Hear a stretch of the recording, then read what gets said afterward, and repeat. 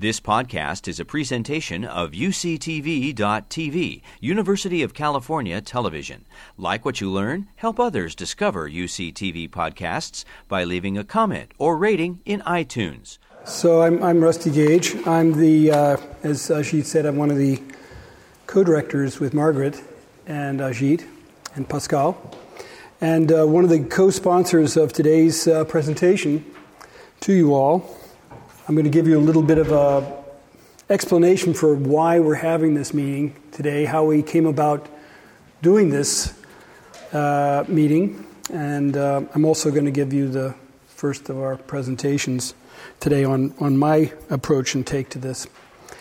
So, some of you are longtime participants in these symposia and will be somewhat intimidated probably by the title of this current presentation, Cellular Molecular Mechanisms that are underlying or the evolving, the differences between humans and non-human primates.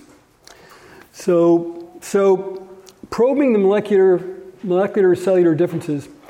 So remember what Ajit told us. He said that our goal is to really understand where we came from, how did we get here, and what is the mechanism, or what is the way in which this happened. And in truth, most of what we've been talking about for many years is the ways in which we actually examine this is by looking at DNA from post-mortem tissue from our closest relatives, even Neanderthals now, and sequencing that DNA and comparing it with humans and looking for the difference that exists. We have post-mortem tissue itself, where we can look at brain structures and see how they may have changed with evolution, anatomical kinds of information. And of course, at the core of it, we have archaeological evidence for bones, where we can get brain casts and look at how the brain size has changed. And even if you get a good cast, you can see how certain areas of the brain have grown more in different species or different evolving creatures over time. These endocasts. And finally, we have archaeological evidence that gives insights into perhaps even the thought processes that were going on while our species were evolving. So in the case of DNA, we have genes. In the case of the postmortem tissue, we have tissues and slices and histological evidence.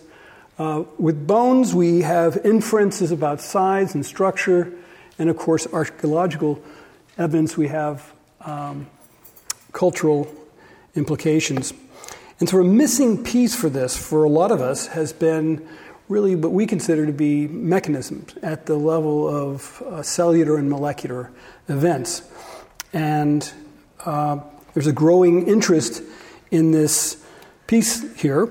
And we call it the missing link. It's a joke. Supposed to get that. Missing link in the sequence of events. And there are some recent technologies that have been developed that have allowed us to get insights into tissues. One is using what you'll hear a bit about, which is called induced pluripotent cells. This is the ability to take somatic cells from any species and convert them into a embryonic cell that can be differentiated into all cells of the body, including neurons. So for living organisms that we normally can't penetrate and see how their brain functions, we can now look at behavioral function, look at the genes while they're active, while they're alive. In addition, you'll hear a lot about model organisms where once genes have been identified that might have implications for certain growth patterns that are unique to humans, they can be tested experimentally in living animals, different species, that reveal to us how that unique change in the gene may have fostered a meaningful change that is relevant to how it is that we became who we are. So that's the motivation, and on a personal note, I would say that my hope is hopes are always mixed with worries. The worry is not that we develop a whole new area of research that just looks in towards ourselves explaining more and more about the cellular molecular mechanisms, but rather that these new tools become vehicles for expanding outward into the other panoply of ways in which we can study evolution. There's an emerging idea now, sort of a re-emergence of a concept in science called convergent science. It was a term that was modified from the concept of consilience, but it is the idea that different levels of science that normally talk specifically to themselves begin to understand how they can transmit information from one level to a next. And that's how we believe or hope that new concepts and deeper thoughts will emerge. So our challenge, as most of us as cellular and molecular biologists that are speakers in this symposium, is to think about how we can use this information to stretch this and expand to these other areas that are so important for understanding the underlying principles. All right, with that, I will present the first presentation, talking, and hopefully this will act a little bit as an introduction to the concepts that we're trying to present. So I'm going to very specifically talk about modeling human evolution remarkably in a dish. And this involves this technology I talked to you about called induced pluripotent cells, which I'll go into in some depth. Now, studying evolution in a dish has advantages and disadvantages. Comparison between humans, what we're really comparing are these particular cell types and not the full organisms. But the hope is that, or the belief is that much of the critical changes that have occur in the brain. And that this transition point from early brain cells to mature brain cells is that period of maturation within a cell lineage wherein much of the magic happens that will be seen as the known or unknown differences between humans and our closest relatives. And as you'll hear, some common themes emerging from these speakers, that these very early events, there's real differences that are occurring in the human species relative to our common relatives. Now, the advantage of this approach is that we can obtain somatic cells or skin biopsies, and now this technology can be done with pretty much any somatic cell, but you can obtain them from many species in very non-intervention manner. And we've been developing basically a cellular zoo now for the last 8 or 10 years, where we collect biopsies from species, a variety of different species, and I'll be talking to you about these species from human, bonobo, chimp, gorilla, and rhesus.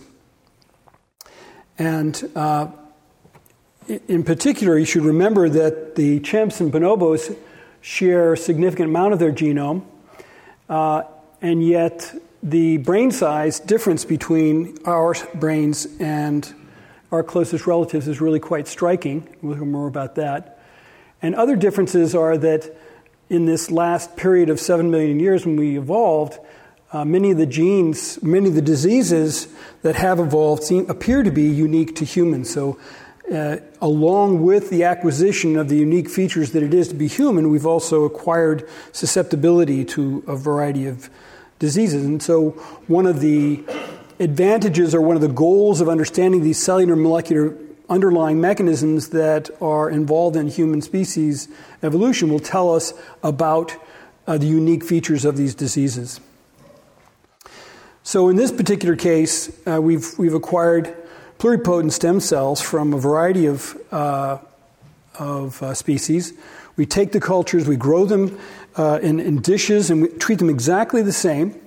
And we use a series of chemical modifications and structural modifications to change these fibroblasts into what amounts to an embryonic stem cell.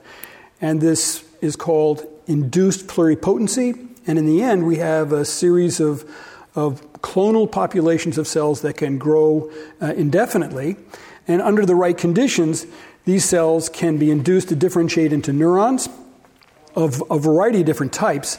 And it's this ability to be able to look at each of the different stages. So we can look at the early stages of somatic cells as they're growing in a dish as iPS cells, or as the intermediates that lead to differentiation of different cell types. Now, obviously, there are limitations, and we're aware of those. We're examining intrinsic differences that can be detected in these individual cells. There must be a genetic or an epigenetic event that is underlying any phenotype or difference that we can detect. Culture, when I say there are cultural differences, in this case I mean tissue culture, not advanced culture. Social experience is something that's very difficult we're not going to capture that social acquired knowledge. Dietary kinds of events are difficult to completely capture.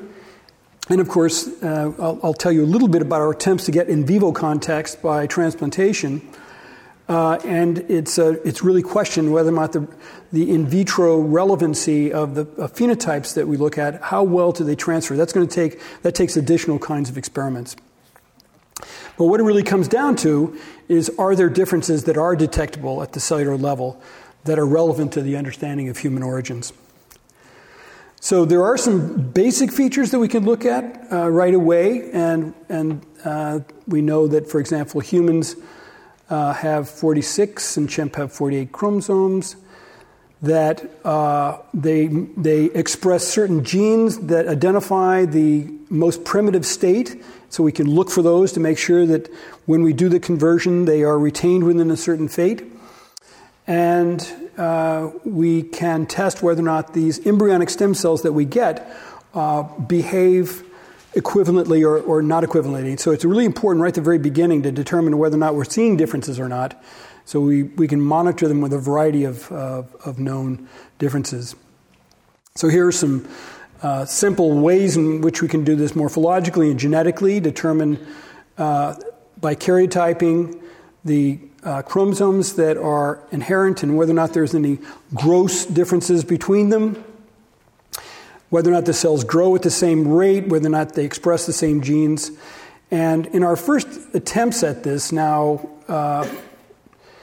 years ago, we first started by looking at these immature cells, these IPS, what they're called induced pluripotent cells, to see if we could determine any differences between them. And we did this by extracting DNA, and we looked for the expression of all the genes that were expressed in these cells between all the species to see whether or not we could find any fundamental differences that were apparent at that early stage.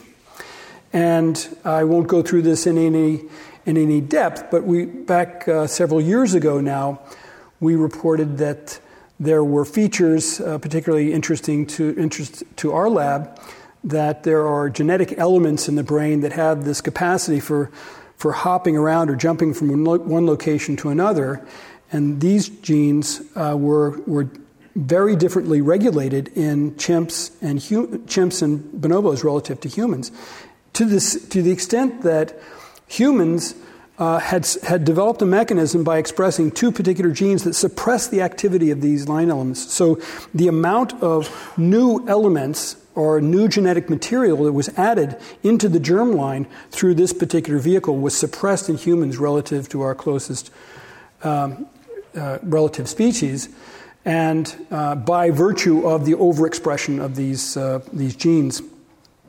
We went on to hypothesize about this and have continued working on these early primitive cells, exploring this role that these mobile elements play in carving and crafting novel phenotypes within not just in the human species but in other organisms as well.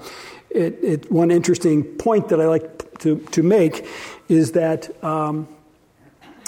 these line elements, this increase in insertions of these pieces of DNA throughout the genome, add to the genetic diversity of the offspring. And we as humans have suppressed this ability to add this added element of diversity, which may mean a decrease in behavioral diversity as well, limiting our culture, limiting our genetic diversity. Now, this less genetic diversity leads to a dependence now more on cultural change for adaptation to changes in the environment. And we are exploring this as a hypothesis for how humans are quite similar to each other. So what I'm going to talk to you about today is, in the next few minutes, is about newer work looking at the next phase of differentiation, which are these neural progenitor cells, and then subsequently neurons. So we've developed a protocol where we can generate cells into these very homogeneous neural progenitor cells. They express very unique and features that we can compare across species. And there are methodologies now that allow us to use unbiased methods to measure all the genetic expression that's unique to these cells and compare them with one another. When we do this across all the species that we've looked at, from chimps, bonobos, gorillas, and rhesus versus humans, we see 2,000 genes that are differentially expressed at a very, very high level. And among them, when we look at clusters of genes that have categories in common called gene ontology, we find that about a quarter of those are genes that are involved in how cells migrate within a tissue situation. So migration, the movement of neurons, seems to be a feature that stands out. So we set up an assay system to measure whether or not we could detect that genetic difference in a functional difference. This is an assay where the cells are plated on a culture dish, and then we make a cut here, and then we ask how quickly they can migrate into their situation. And we can monitor the cells as they grow into this, and we can color them and do this in a much more high resolution, where we can track each cell and look at the direction that it goes. When we do this across multiple species, we find that humans are much slower in their migratory pathway. So by 24 hours, this pathway is fully aggregated together within migration. Just as another example, we can look at this in another way, looking at migration again as a feature of these cells.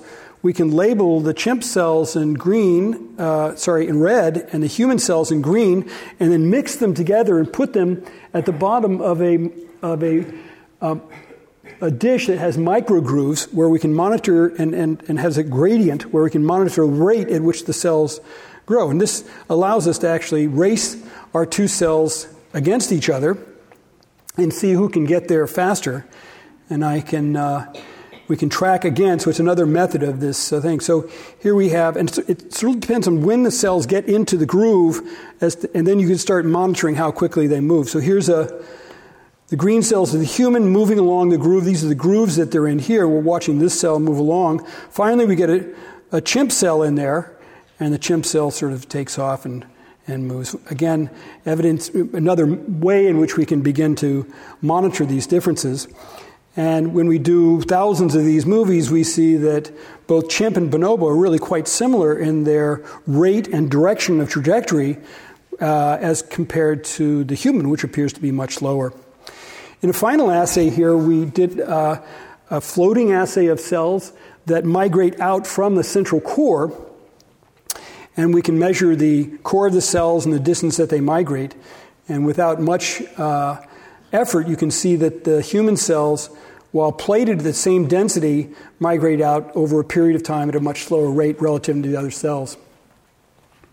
Now, as a final assay for this migration assay, we took advantage of the fact that we had colored cells, and we transplanted them into a mouse that had a deleted immune system. So it didn't recognize the species difference between humans and chimps versus itself. So we could transplant these cells directly into the brain in various regions and monitor the rate at which they were migrating. And I should say, those of people who work in this field know that human cells, when implanted, tend to aggregate very closely. So we weren't really anticipating a difference, but it's really quite striking when we examine these cells months after the transplantation. We see that there is, it was noticed even as soon as several weeks afterwards, that the human cells here aggregated around the site of the injection, whereas the chimp cells migrated at a much greater rate, and we could replicate this, or we could quantify this very dramatically. So we know now that with all these assays put together, we can convince ourselves that there really is this intrinsic migration difference, which is reflected in the gene differences that we can see between them. Now that we can transplant these cells, we can watch their maturation into cells, and the sort of morphological changes that happens to a neuron as it matures is something that's really well documented. And with a wonderful collaboration with Katrina Semifrendi, we were able to and Bianca, her student, we were able to monitor these changes in vivo between chimp and human. And the advantage is that we're mixing the cells together and injecting them in the exact site, and can monitor them as they migrate away, and then look at them over a period of, in this case, something like 19 weeks, and we're looking at a variety of morphological features. And strikingly, what we can do is we can map each individual cell in the brain and look how it morphologically develops, so we can see them over extended periods of time. And they're color-coded for us in the brain, so we can see how they change. Here you can see, if we look at dendritic length, they're pretty much the same, matching the same at these early stages, and then humans dramatically take off around 6 to 8 weeks. And another time, if we look at segments, that's the number of branches they have, also separates at that period. And then finally, we have the number of spines. So these are the features on each one of the dendrites where connections are coming into the cells. So we see an accelerated differentiation of the neuroprogenitor cells over time. So as a final piece, what we did is there a functional consequence. So we can measure actually the electrical activity, whether or not they fire action potentials in individual cells. And in these new devices called a multi-electrode array, we can plate the cells and then bring them back to the array and monitor their activity, how they communicate with each other over a period of time. So they're resting on the top of these electrodes, and we can measure their activity.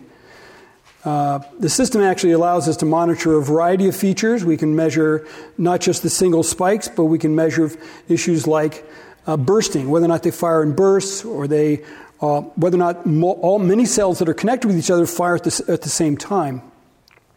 So finally, in this last piece of information, I'll give you this final data. The way you read this, here at 2 weeks, each one of these is a channel on which cells exist. So here's the human cell. We have a few cells in there that are active, but clearly at 2 weeks, the chimp and the bonobo are both, many more cells are active. And not only that, but you're seeing some synchrony, meaning that cells are actually connected to each other. But by 6 weeks, here you have the humans now bursting and synchronized activity at a much higher rate than the chimps, evidencing once again that there's this early event where the chimps and the bonobos seem to be maturing at an accelerated rate relative to the humans. We see this reflected not just in the physiology here, the chimps extending quickly and then being bypassed there. And again, we have this window of time. And the way we're beginning to think about this, and I think it's consistent with many others, is that in human evolution there's a developmental delay. Retardation is not a really good word, or what has been termed as neoteny. And in this case, it doesn't fit exactly because we're not looking at the end point, but it is a developmental delay in humans in their maturation that's been proposed as a possible mechanism that contributes to the rise of many human species-specific, including the increase in brain size and the emergence of human-specific cognitive traits. So we and others are interested in this delay feature and how this delay feature may result in these morphological and genetic features that we see. And we'll be talking more about the mechanisms that may control this sort of delayed event, which is so important for human evolution. So in conclusion, I hope I've tried to convince you that the iPS cell approach is we're able to generate similar type cells in humans and in non-human primates. And there's a significant amount of similarity that underlies their maturation. But we also discover unique features that are, now this is important, cell intrinsic, the cell autonomous, that we can detect in vitro. And this consistent feature reflects this in the migration of the cells, in the maturation of the dendrites, as well as its electrophysiological activity.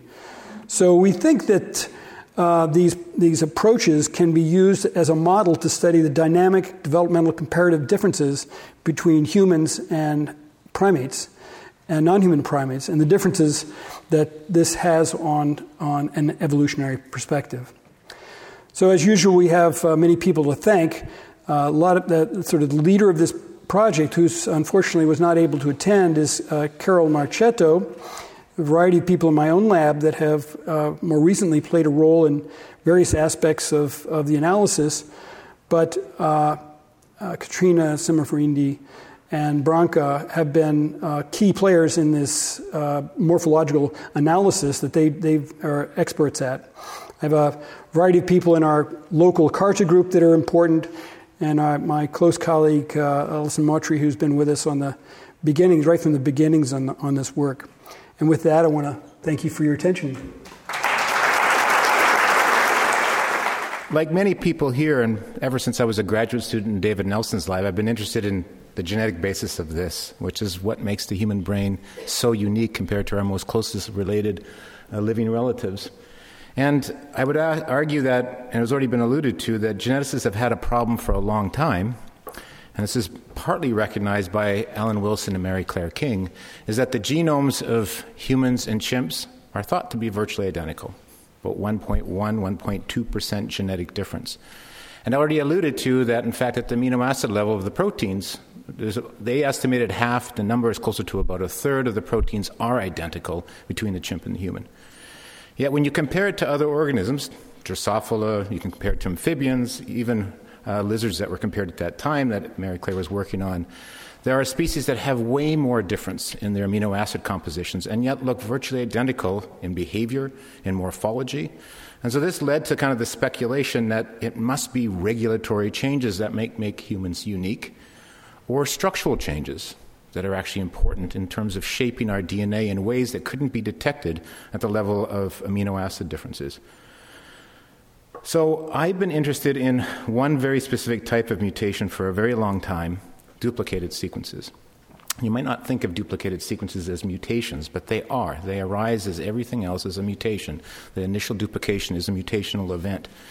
They're important for genomes for two very fundamental reasons, recognized for many years, long before molecular biology was even a word.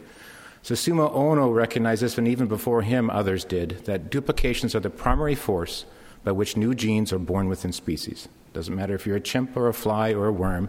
If you want to create a new gene, there's ways to do it that don't involve duplication, but the primary way is to make an extra copy, free it from a selective constraint, new mutations occur, new function. The second actually goes back earlier, from guys named Sturtevant and Bridges and Muller, back into the 1930s, is this idea that when you duplicate sequence and you create two sequences that are virtually identical, you've actually made the genome unstable. So there's a process called unequal crossing over that can lead to unequal crossing over events that leads to gains and losses of sequence right where the duplications live.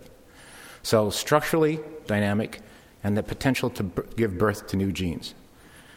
So I'm going to talk to you a little bit today about duplications, recent duplications, things that have evolved over the last 25 million years. We call them segmental duplications.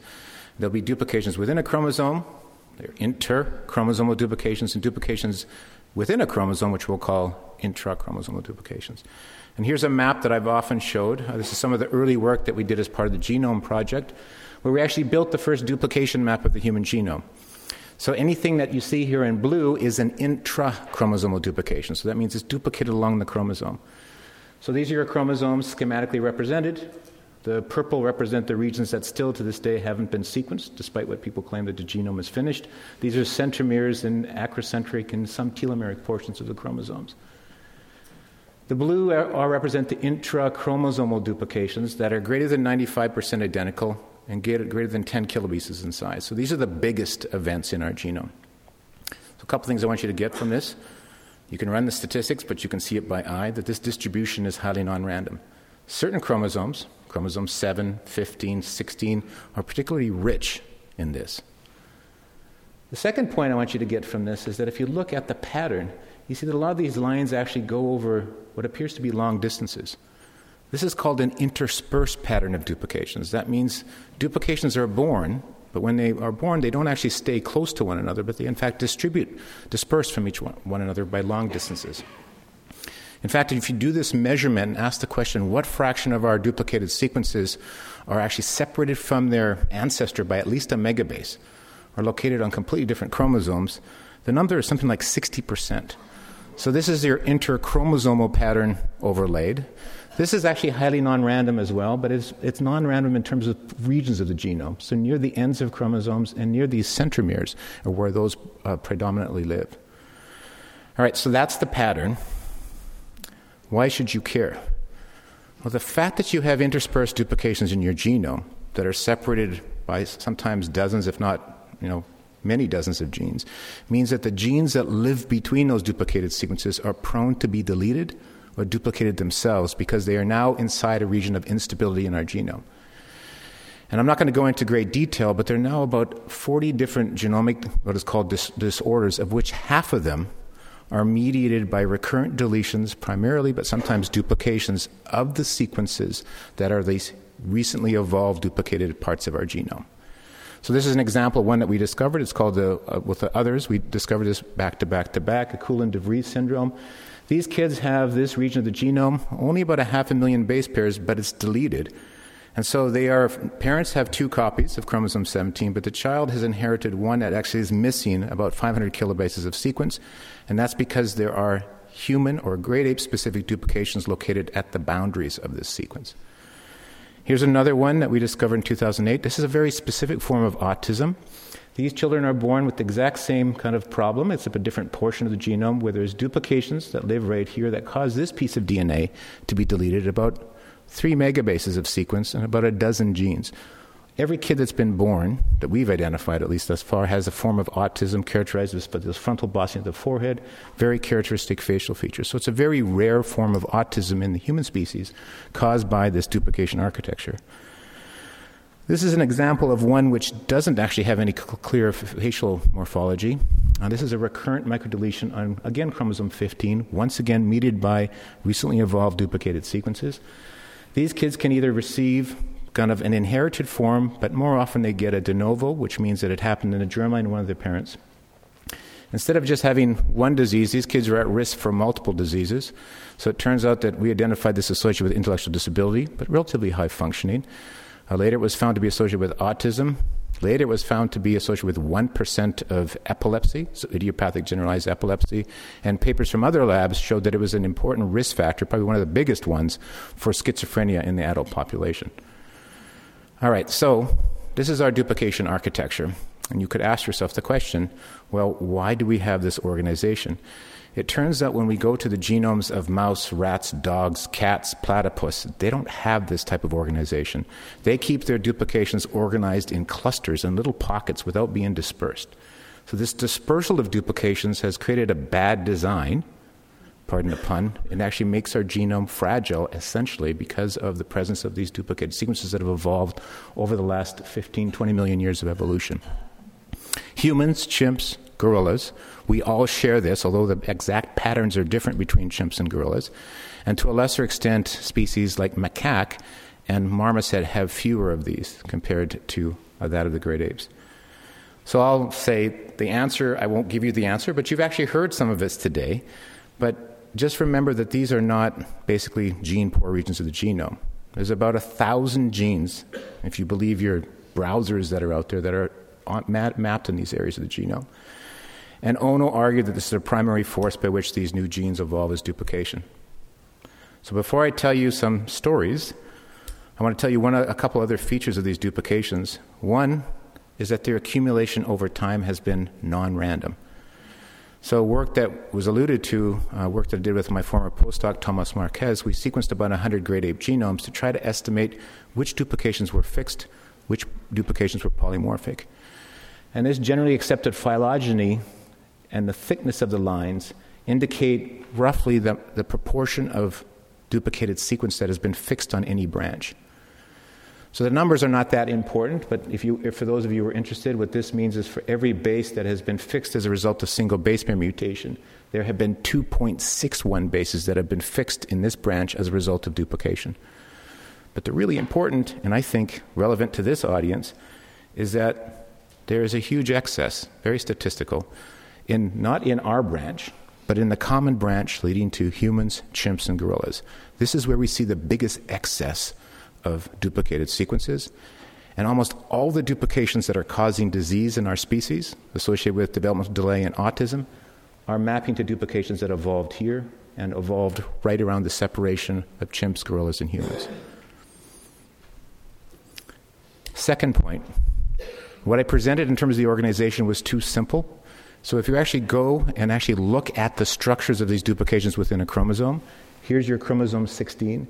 And these little numbers here indicate the structures that are indicated on the right here. Anything that you see in color means that we've been able to determine the evolutionary origin of the segment. So whenever you see the same color, that means this came from the same origin, in this case on chromosome 16. And so you get this picture of duplications that are made up of different pieces of the genome that have stitched together to build these complex mosaics or modular structures. And then some are very similar to one another, but some are actually very different than one another. But the really remarkable thing, and it's true for every chromosome that's experienced this burst of duplications, is that in those chromosomes you see a specific sequence. This is indicated here by the red. We call it a core duplicon. It is the place of the genome where it seems to be the focal point for the building up of these more complex architectures. So this sequence is overrepresented, way more than you'd expect by chance. And it seems to actually be involved somehow inherently in this duplication and this interspersed duplication architecture. Moreover, most of the recurrent rearrangements that are associated with disease are mediated by duplication blocks that have these cores. So we came up with this simple hypothesis back in 2008. Maybe the disadvantage of this interspersed duplication architecture is offset by the emergence of new genes with new functions which override the actually selective disadvantage of this, which is predisposing us to disease, or our children to disease, and maybe contributing to the unique features that make us human, i.e. the developing of the human brain. So is there any evidence? So you've seen a version of this slide. These were examples of the youngest duplications that evolved, and so the genes are listed here at the bottom. This is the copy number that we estimate in the genome of multiple humans from Asia, Europe, and Africa compared to chimp, orangutan, and gorilla shown here in gray and black. So these are human-specific duplication events. And one of the things that we and Jim Sakella noticed early on is that there is actually a noticeable enrichment. It's borderline significant because there's not that many genes that have been implicated in terms of brain development. And what's really interesting is if you actually look at the chimpanzee-specific or the gorilla-specific duplications, you don't see these types of genes. You see genes involved in immune response, genes involved in drug detoxification, but you don't see these types of genes actually being enriched. So, for example, you've heard about SIRGAP2 and RGAP11B at this meeting. GTF2-IRD is a transcription factor thought to be important in terms of visual spatial defects associated with the Williams syndrome disease. GPRIN is a G-coupled protein inducer of neurite outgrowth. CHRFAM7A is a related nicotinamide acetylcholine receptor. Hydin is a gene that's important in fluid flow in terms of the developing brain. SMN1, survival motor neuron protein, incredibly important in terms of spinal muscular atrophy. Two stories that you heard here, in fact, I think rise above a just so story. The one you heard from Frank about SIRGAP2C. So we were involved in kind of characterizing this duplication. It turns out that the actual gene itself wasn't in the human genome in 2012. So we had to actually go and clone and sequence it. In 2012, it turns out there was only one copy in the human reference, and there are actually 4, of which one is a clear pseudogene. Ancestor produced a daughter called SIRGAP2A about 3.2 million years ago with a secondary duplication leading to SIRGAP2C, which is this duplicate truncated form that antagonizes the function that's thought to be important in terms of altering spine development as well as excitatory and inhibitory synapses. The other story you heard was from Wieland Huttner. We discovered this, well, at least a duplicated sequence, back in the early 2000s and actually characterized it and reconstructed the evolutionary history in 2014. And this was a gene that, as you heard today, is thought to be important in terms of increasing number of basal radioglial divisions, or also known as outer ventricular cell divisions, that may be important in terms of increasing neuronal count. The common theme about these is that each of them are truncated with respect to the parent copy, so they're not full length. These genes, or these duplications, are also associated with genomic instability. So in the case of 15q13, that's associated with that schizophrenia form, as well as epilepsy that I showed you earlier. And in these particular cases, it looks as if the duplication itself may have been, the incomplete nature of it may have been important for the neo-functionalization of it, for the actual evolution of new function. So I want to end with a story on this last one, which we just recently published and we continue to characterize. So this is this picture of chromosome 16 I showed you before. And I'm going to zoom in on these duplication blocks that evolved over the last few million years in the evolution of our genome. And the reason that this particular duplication pair is so important is that recurrent rearrangements of it actually result in the second most common cause of autism in the human species. That is of a deletion of chromosome 16p11.2 and the 25 to 28 genes that map between these. So this is the second most common cause of autism genetically known in the human population, result of duplications that evolved specifically in the last few million years in our species. So I convinced a student about 4 years ago to go and characterize this and do a comparative evolutionary study, which almost no one ever seems to do at the genetic level because they think the genomes are done. And so in a weak moment, he agreed. So the student was named Xander Nuttall. And this was just showing you kind of our sequencing. So the way he did it was kind of old-fashioned. He took large insert clones and sequenced them and reassembled because we didn't trust the genomes that were assembled. And the way I'm going to show you these pictures, I'm just going to show you, this is a portion of chromosome 16 on the orangutan, where the little ticks represent genes. So there's 48 genes that are represented here. The color represents the duplicated sequence, at least in my life. I always put that in color. And then the actual arrows here indicate the kind of what we call synteny. So it's the order of these segments with respect to other mammalian species. So other than the duplications, this order and these genes is completely syntenic with mouse, which diverged about 80 to 90 million years ago. So we believe this is the ancestral state. So then he repeated the experiment by looking at gorillas, chimps, and humans. So I'm going to show you 2 chimps and 2 humans, or 1 human right now, for the exact same region of the genome. So this is the exact same area of the genome. And it's 1.4 megabases or million base pairs in orangutan. And these are the 2 chimp versions of this particular portion of chromosome 16 right here. And there's the human for comparison. Now, the colors, remember, represent the duplications. And the arrows represent the segments. And so the first thing you should get from this when you look at it is you say, God, that doesn't look even close to the same. And you'd be right. Because this area of the genome has essentially doubled in size as a result of duplications in the chimp and the human lineage. Those are all the colored bars. The interesting thing is that the patterns of duplications are almost completely different between chimp and human. So remember, the different colors represent different evolutionary origins. And you can see that there are some things that are similar. These little red ticks are those core duplicons, but by and large, the structure is radically different. More interestingly, if you actually look at the actual segments of the DNA itself, you can see that they're completely ordered differently between a chimp and a human.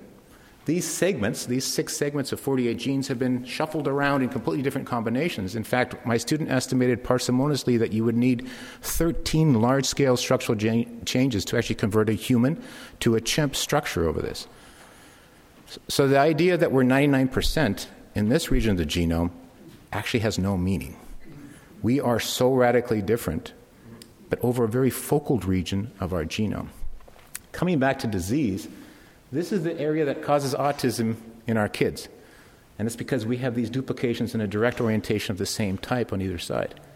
If you look at the chimp region 5, both haplotypes, they don't have this. They don't have the duplication architecture that would predispose to disease.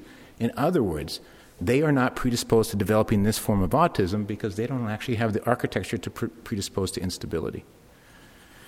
So what do humans look like if you compare them? So thankfully, we look much more similar to one another. So this is 3 different human chromosomes that are being compared. But we do differ. We differ over only one portion. And this is indicated here by these orange and green arrows. There's a set of is a region of about 100 kilobases that is expanding and contracting like accordions on this region, which predisposes to autism. But on either side, we are expanding and contracting this 100 kilobase cassette. And if you look really carefully, you'll see that there are 4 genes right over the area of change. And these are genes that are important both in drug detoxification, we have found, but also genes important in terms of iron metabolism. This gene called BOLA2. This is a gene that's actually been shown biochemically, both in vitro and in vivo, to be important in terms of recruiting more iron into a cell and helping it to essentially become stable in terms of the proteins that it produces. So how do humans vary if you look at thousands of them? So this is 2,500 humans that we're comparing now for a copy number of this 100 kilobase segment, which contains this BOLA2 gene. And here's the interesting part. You look at humans from all the different continents, and they're quite variable in terms of their copy, but all of them, or I should say none of them, go back to the ancestral state, is what you see in chimps, gorillas, and orangutans. So every human has at least 3. Most of us have 5 or 6 of this duplication. Few at 3, but none go back to 2, is what you see in these species. And here's where it gets really cool. If you compare it to Neanderthal and Denisova, which you've heard a little bit about, they separated from us very recently, only about 400 to 500,000 years ago. They look like chimps and gorillas in terms of their copy number. If we look at archaic hominins, or I should say archaic humans, not hominins, archaic humans, so this would be humans that lived 30 to 40,000 years ago, they look like us. So this is 400,000 years ago, this is 50,000 years ago. So what's really remarkable is that when we estimate the time, and we can do this with phylogenetic approaches, we estimate the birth of this duplication to being about 282,000 years ago. This is where most paleontologists estimate the root of the species Homo sapiens. Well, of course, the plus or minus is 75,000 here. One thing we can show from basically doing work using methods involving evolutionary phylogenetic methods is that the rate at which this expanded is too rapid to be explained based on strictly neutral evolution. So this is not evolving neutrally. It's actually the fact that we haven't gone back to the actual ancestral state is very unusual, specifically for a duplication where copy number variation is always occurring. And copy number of this piece of DNA actually correlates to expression. So those of you who have more copies actually have more of this BOLA2 expressed. So we looked at this in terms of expression differences between chimp and human with Rusty. So he had actually published this early work that he mentioned already, looking at induced pluripotent stem cells in chimps, bonobos, and humans. And even though it didn't make his top 10 list, it should have, because this gene was actually expressed 7.5-fold higher on average in the chimp, or I should say the human compared to the chimp. And the reason when we went back and looked at this is because there was variance in actually the copy number estimates in human, because he looked at more than one human. So we redid these experiments with his group, and we could show that, in fact, there is a big difference between humans and chimps and bonobos, but the biggest difference happens early in development, what we consider induced pluripotent stem cells. There's still some difference between these NPCs, neuronal progenitor cells, but that's the biggest difference that we see. The one last point I'll make is that, in fact, when we actually look at the actual gene itself, there is just a simple duplicate gene which is entirely represented. But because these duplications are often mosaic, we actually have identified a gene which looks like a complete fusion of part of BOLA2 with another serothrine kinase, which now makes a duplication that has a fusion duplication that has an open reading frame. This is, in fact, to my knowledge, the only Homo sapiens-specific gene that distinguishes humans from Neanderthals and Denisova, because Denisova and Neanderthal do not have this duplication, therefore do not have the fusion. Coming back to the disease, going back to the kids that actually have autism and mapping the breakpoints of those kids, where do those breakpoints specifically occur? 96% of the children that we've looked at that have this breakpoint associated with autism, their breakpoint maps to the Homo sapiens specific segment that evolved on the order of about 280,000 years ago. And then this is just to show you that if we look at those kids that have low copy number, because those kids do have lower copy than most, we in fact find out that in fact half of them, and the numbers are still small, they have problems with anemia and require iron supplementation compared to the rest of the kids with this particular deletion who still have high copies of BOLA2, which do not have anemia or have low incidence of anemia. So we think it's actually relevant also to disease in kids that are anemic with autism. So in summary, I hope I've convinced you how cool our genome and how absolutely chaotic it is with respect to duplications, that we've had this burst of duplications that has occurred on the order of 8 to 15 million years ago, before we separated as species, but as we were separating as species.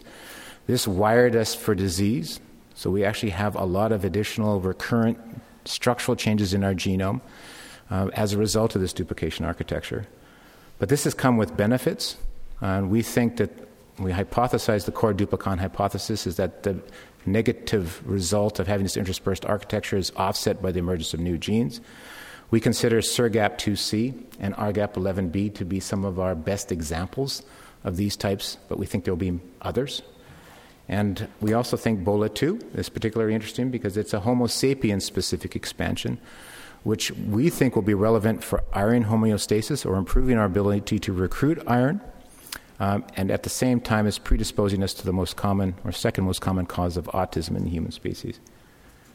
So when I think about the evolution of our genome, and this is the way I think about it, I think of actually a balancing act between both disease and evolution. These are the folks that did all the work, and I will show you Seattle in the sun, because this is just to show you that the sun does shine in Seattle. Thank you. You've been listening to a podcast by University of California Television. For more information about this program or UCTV, visit us online at uctv.tv.